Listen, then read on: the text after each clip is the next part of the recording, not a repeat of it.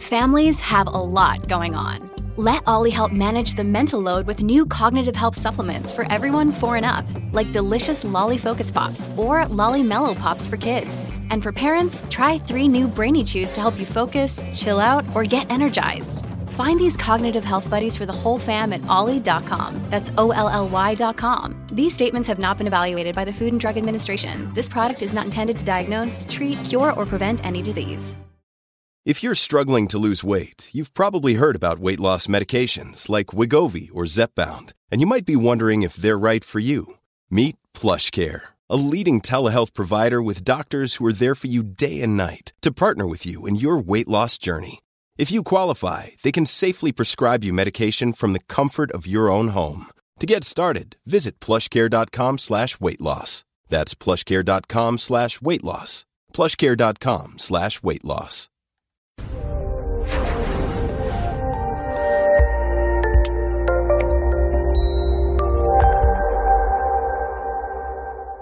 Hey there, everybody, and welcome back to this episode of the Week by Week Guide to Depression Treatment. This is part 2 of 14, so we're just getting started.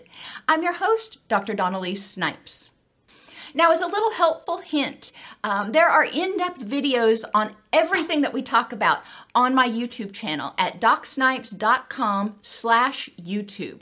So if I go through something too fast or not in depth enough for you, you can find more resources at DocSnipes.com/YouTube. In this session, we're going to review activities from the past week, create a change plan, identify and make a list of distress tolerance skills, conduct a sleep hygiene assessment, and learn a little bit about motivation. So there's a lot to cover in session. And when I work with people, I like to provide them a lot of resources that they can look at and learn about when they are between sessions, when they're on their own, and then we talk about them and apply them in session instead of me spending a lot of their time teaching them specifically about it because, let's face it, counseling is expensive. What I like to do is start out week 2. We're going to review week 1. Now, in week 1, you were doing your assessment, you were identifying your symptoms, you were doing a lot to try to figure out, okay, where am I starting? You also started gathering baseline data on 2 or 3 things that you wanted to change. So you were trying to figure out with these things, where am I starting at? Whether it's how many hours you're sleeping, how many times a day you're crying, your energy level, you were gathering baseline data on that. You also were asked between sessions to review what feelings look like for you. So for example, for anxiety, what are your physical symptoms when you start feeling anxious or afraid? What is your mood like when you're feeling anxious or afraid? What are your thoughts like? Do you tend to be pessimistic? Do you have difficulty thinking clearly? What's that like when you are anxious or afraid?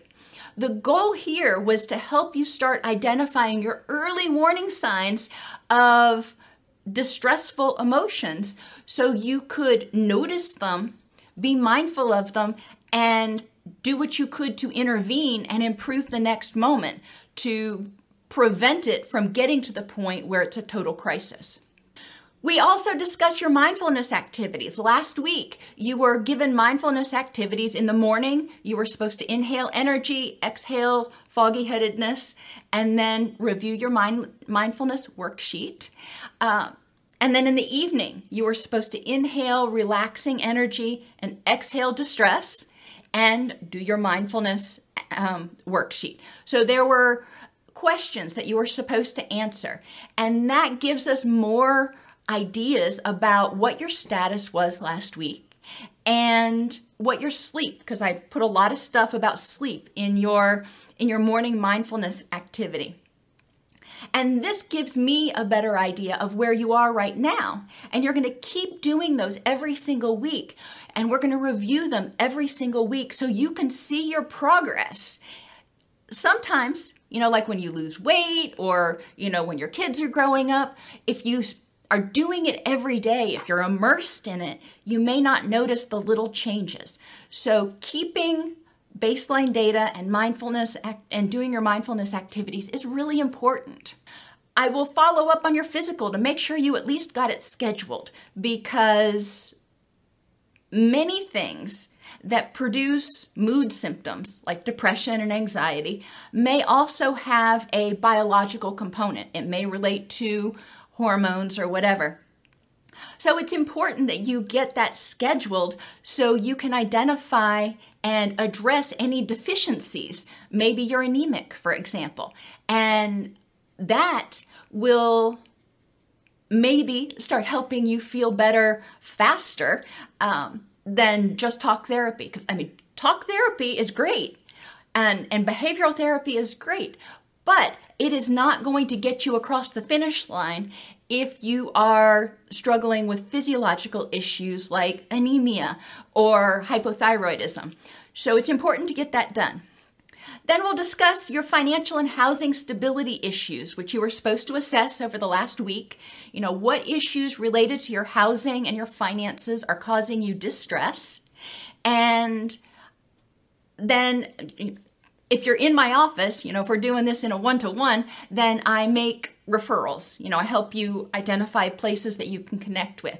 But if you're doing it on your own, you can call United Way Information and Referral, or go to their website online and find a lot of these resources to help you with everything from paying your electric bill to food assistance, prescription assistance, etc. So once we review all that stuff, we are going to move on to identifying SMART goals: specific, measurable, achievable, rewarding, and time limited. And I know the R usually stands for something else, but I like rewarding because you're not going to do things that aren't rewarding. That's just a basic principle of behavior modification. You're going to identify 3 symptoms, the ones that you were keeping baseline data on. You're going to identify those 3 symptoms and answer the questions. What am I going to do? So let's take sleep, for example. I am going to get to the point where I can sleep 7 to 9 hours straight each night. How will I know when I've succeeded? Well, because I'm sleeping 7 to 9 hours each night. When do I expect to have this accomplished? Well, if you look at your baseline data and you're waking up every 2 hours and you tend to only be able to sleep for 4 hours at a night, setting a goal of sleeping 7 hours in 2 weeks is unrealistic. So you're going to want to look and say, what can I do?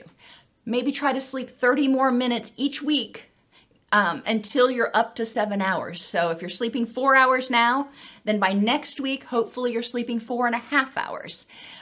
If you exceed that, great. If you don't, then we're going to kind of look at some of the other things that might be causing that.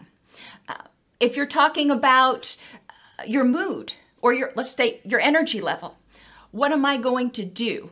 I want to improve my energy level so I have, on a scale of 1 to 4, an energy level of a 3, which is very good, most days. Well, that's your ultimate goal. So what are we going to do between now and next week?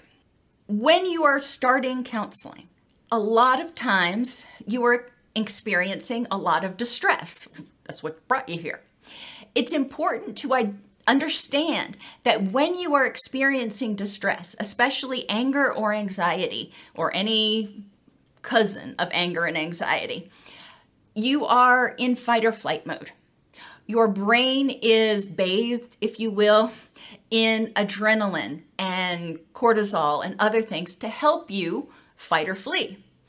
It is not the time that you are able to think clearly, think logically about what's going on. So distress tolerance skills don't solve the problem. Distress tolerance skills are designed to help you cool down so you can think clearly and solve the problem. I use the mnemonic TAGS for distress tolerance. T stands for tolerant thoughts. A stands for activities, G is guided imagery, and S is sights, smells, and sounds. And this will take you about 30 minutes to do between sessions. And I try to give people time parameters so they can gauge how much they need to be doing. I found if I didn't give them time parameters, sometimes they'd spend 3 hours doing something that I only expected them to take 30 minutes. When you make your tags, 5 distress tolerant thoughts. So 5 things that you are going to tell yourself that can encourage you to keep going, that help you know that you can get through this distress, that help you know that you can tolerate it. One of those thoughts is going to include unhooking. And unhooking means saying, I am having the feeling that I'm helpless, or I am having the thought that this is hopeless. When I say I am helpless or I am hopeless, then I have to change me. That's harder than having to change a thought or a feeling. So if you unhook it and you say, okay, there's this feeling here, I need to change it, I need to figure out how to address it, it feels a lot less onerous for many people. Another technique is called living in the and. And when people experience distress, it's important to allow yourself, if it's you, to experience that distress, but to also recognize that they can experience that and have a rich and meaningful life. So if they are experiencing difficulty with pain, a lot of people with depression also have concurrent autoimmune or pain issues. Living in the and would be saying, I can experience pain, I can have some pain in my life and have a rich and meaningful life. Recognizing, there are things that I can do to mitigate my pain as much as possible, and there are things that are important to me that I can still enjoy despite the fact that I've got pain. And you're going to identify other ways, 3 ways to stop your thoughts. And as kids, we used to put our fingers in our ears and say la, la, la, la, la, when we didn't want to hear what our parents were saying. But we can kind of do that for ourselves as adults to stop our internal monologue.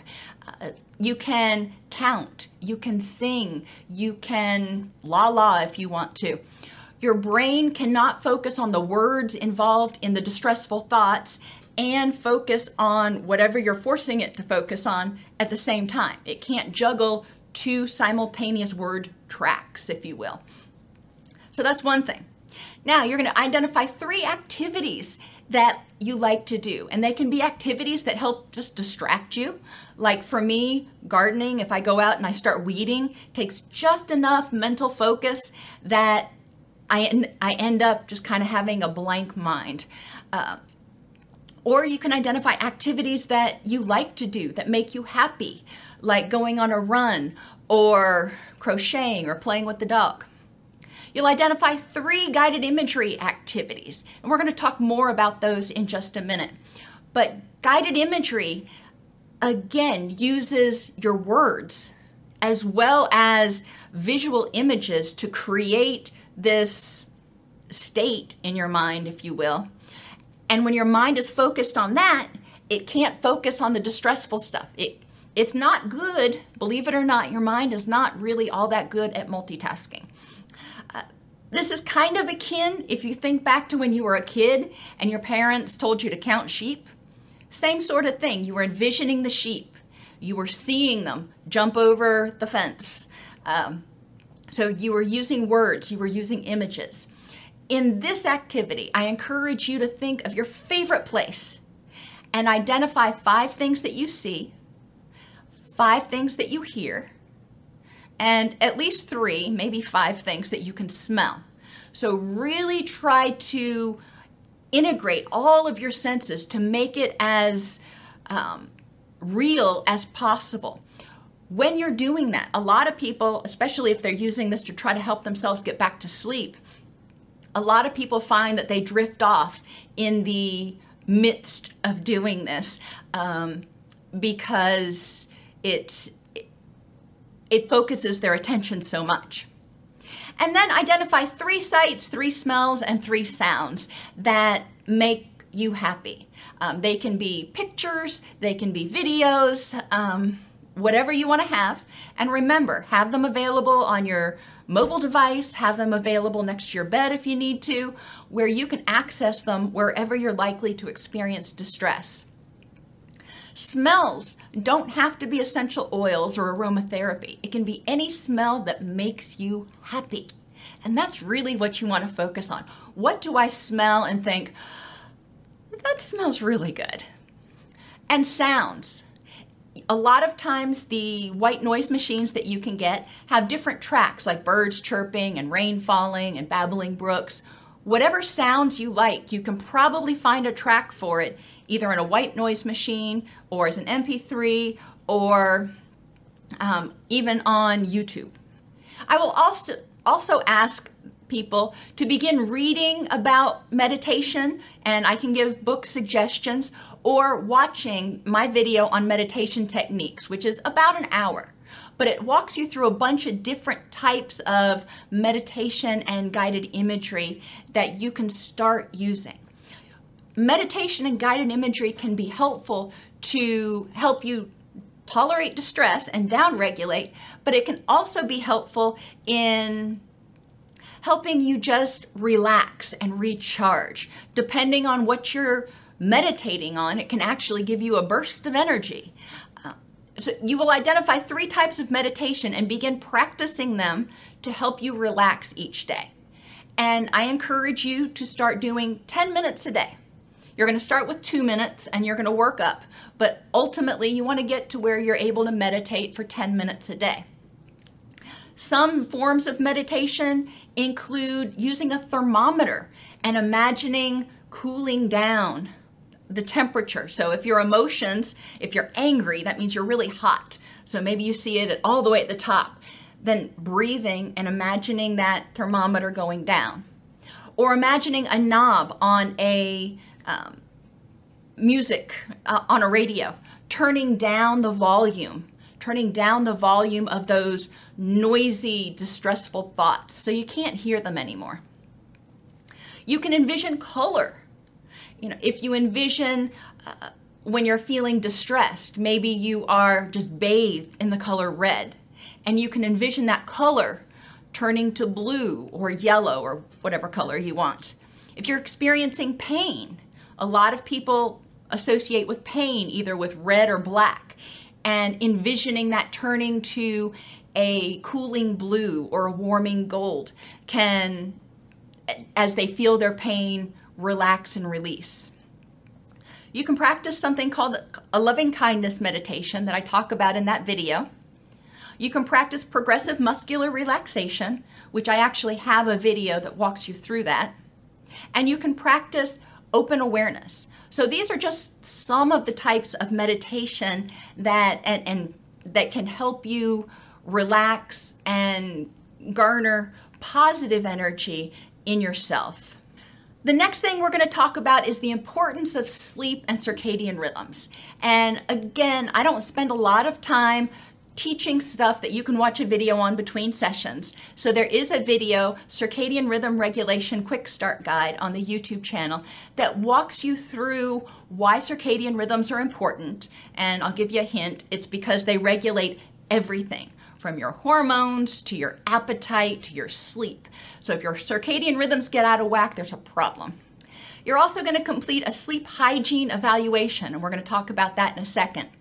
And work on addressing deficiencies. So you're going to take this sleep hygiene evaluation home with you, and you're going to identify the things that you already do, and that's wonderful, and then you're going to identify the things that you may need to work on.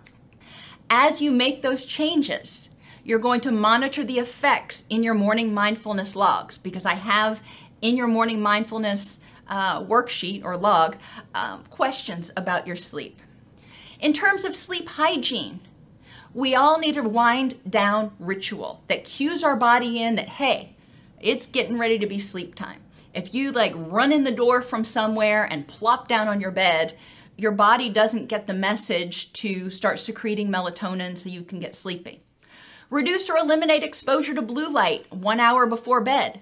So that includes blue light from your TV, your computer, your phone, and even fluorescent light bulbs. Go to bed at roughly the same time each night. Eliminate as much light as possible, and that includes from the moon. So I suggest for a lot of people, if they feel comfortable, wearing a sleep mask. And there are a lot of different ones out there. You can get the ones that don't crunch your eyelashes and stuff. Eliminate as much noise as possible. And that can mean not having the dog next to you in bed who snores or barks in her sleep. Have one of those. It can mean wearing earplugs if you have a significant other who snores louder than a freight train. Sound, even if you think you're used to it, sound does tend to wake you up throughout the night. Don't exercise or take a hot bath within 2 hours of bed. Now, some people say they feel like they get really sleepy right after they work out, and so this may not apply to them. But in general, people, when they get their body temperature up, have a harder time getting to sleep. Your body wants to be cool when you sleep. Keep the room cool. According to the Sleep Foundation, 72 degrees is ideal. I disagree. I like something closer to 64. But we'd go broke in the summer if we always had that in our house. So trying to find a moderate temperature where you're not waking up sweating. Consider a cooling pillow and mattress topper if you tend to get hot during the night. Avoid anything that might get you upset before bed. So at least an hour before bed. So stay off social media if you tend to get triggered by it. Don't watch television programs that may upset you. Don't be doing your bills right before bed. Try to make sure that hour before bed is a time where you can wind down, relax, do something you enjoy, or spend time with people that you enjoy spending time with. Reduce or eliminate caffeine at least 6, preferably 12 hours before bed. And a lot of people are never going to make 12, but 6 is often doable. Caffeine impairs your ability to get good quality sleep the first part of the night. Drink your majority of fluids during the day so you're not getting up every couple of hours to go pee. Hydration, really important, but you don't want to get most of your hydration at dinner time and then go to bed a couple hours later and then have to get up a couple hours after that. Keep an air purifier in the room if you have allergies. That can help with some of the coughing, the sneezing, and postnasal drip. This is one I break all the time, but ideally keep your animals off the bed and, if you can, out of the bedroom. So you have a dander-free or relatively dander-free environment, and they're not snuggling up next to you in the middle of the night or, moving or barking or whatever they do. Make the bedroom a place of relaxation and sleep. It's not where you do your homework. It's not where you do your bills. It's not where you argue with your spouse. It is a place of relaxation and sleep. Keep a red light. And you can get those at, the hardware store. Instead of a white light, which destroys your night vision and tells your brain it's time to wake up, a red light doesn't do that. So keep a red light that you can turn on and a notepad by your bed to write down anything that pops into your head. So you're not laying there going, I gotta remember to get dog food tomorrow. I gotta remember to get dog food tomorrow. If you're doing that, if you're trying to remember something, then your brain is not gonna go fully back to sleep. Weighted blankets help some people get to sleep easier. Weighted blankets can increase the release of a hormone called oxytocin, which is our bonding hormone, but it also helps with feeling calm and feeling relaxed. Not everybody likes weighted blankets. Some people love them. Keep daytime naps under 45 minutes so you don't get into REM sleep. Consider diffusing essential oils like lavender, chamomile, patchouli, or even catnip in your room. And I know catnip wires cats, but it has the opposite effect on humans. It's actually a sedative in humans. I encourage you to go to a health food store or somewhere where you can smell a tester of the different essential oils. You will find one that you smell and it feels relaxing. Some of them you'll smell, like peppermint is energizing. But some of them, for me, lavender is not relaxing. I like something that's a little woodier, if you will. But find that, and you can get a diffuser if you want to try that. And use the right pillow. Keeping your neck supported keeps pain down. It improves your oxygenation because you're less likely to snore if your head's not cocked in all kinds of weird positions, and you're more likely to wake up in, not feeling pain. In terms of motivation, we'll talk about why it's important to enhance motivation. You're not going to do things if you're not motivated. We choose the most rewarding thing at any given time. So for example, maybe you're going to start trying this week to remember to keep your mindfulness logs, meditate 1 time a day for at least 2 minutes, and start a sleep routine. So those are your 3 behaviors this week. You're going to complete a motivational worksheet for each one of those behaviors. For your mindfulness logs, physically, how will keeping this log improve your health or help you feel less pain or have more energy? Well, the log itself is giving us clues about how well you're sleeping and what your mood is like and what your triggers are, so we can help identify things that are increasing your stress and increasing your physical distress. Affectively, it may help you improve your mood because it encourages you to focus on everything in your life, not just your distress. Cognitively, it makes sense that if you're keeping track of these things, you are going to be able to make more informed decisions. Environmentally, what can you put in the environment to remind yourself to do it? And I am a big fan of push notifications. You can download the apps that are designed to remind people to take their medication, and you can program in different things that you need to do, and you will get a very prominent alarm on your digital device. And then socially, who can encourage you to do this thing? Your mindfulness log, for example. And how will doing this improve your relationships? So how will being more mindful of yourself and how you feel improve your relationships with other people and enable you to be more open and more relaxed? You've reviewed your activities and progress from last week. In session, we created a change plan. So we went through your 3 goals and identified SMART goals, specific, measurable, achievable, rewarding, and time-limited goals in order to help you achieve, recovery. You've learned about and will make a list of distress tolerance skills. We talked briefly about different types of meditation in general, and you've got a video to watch to explore them more in the upcoming week, and you're going to start trying to practice it for 2 minutes a day.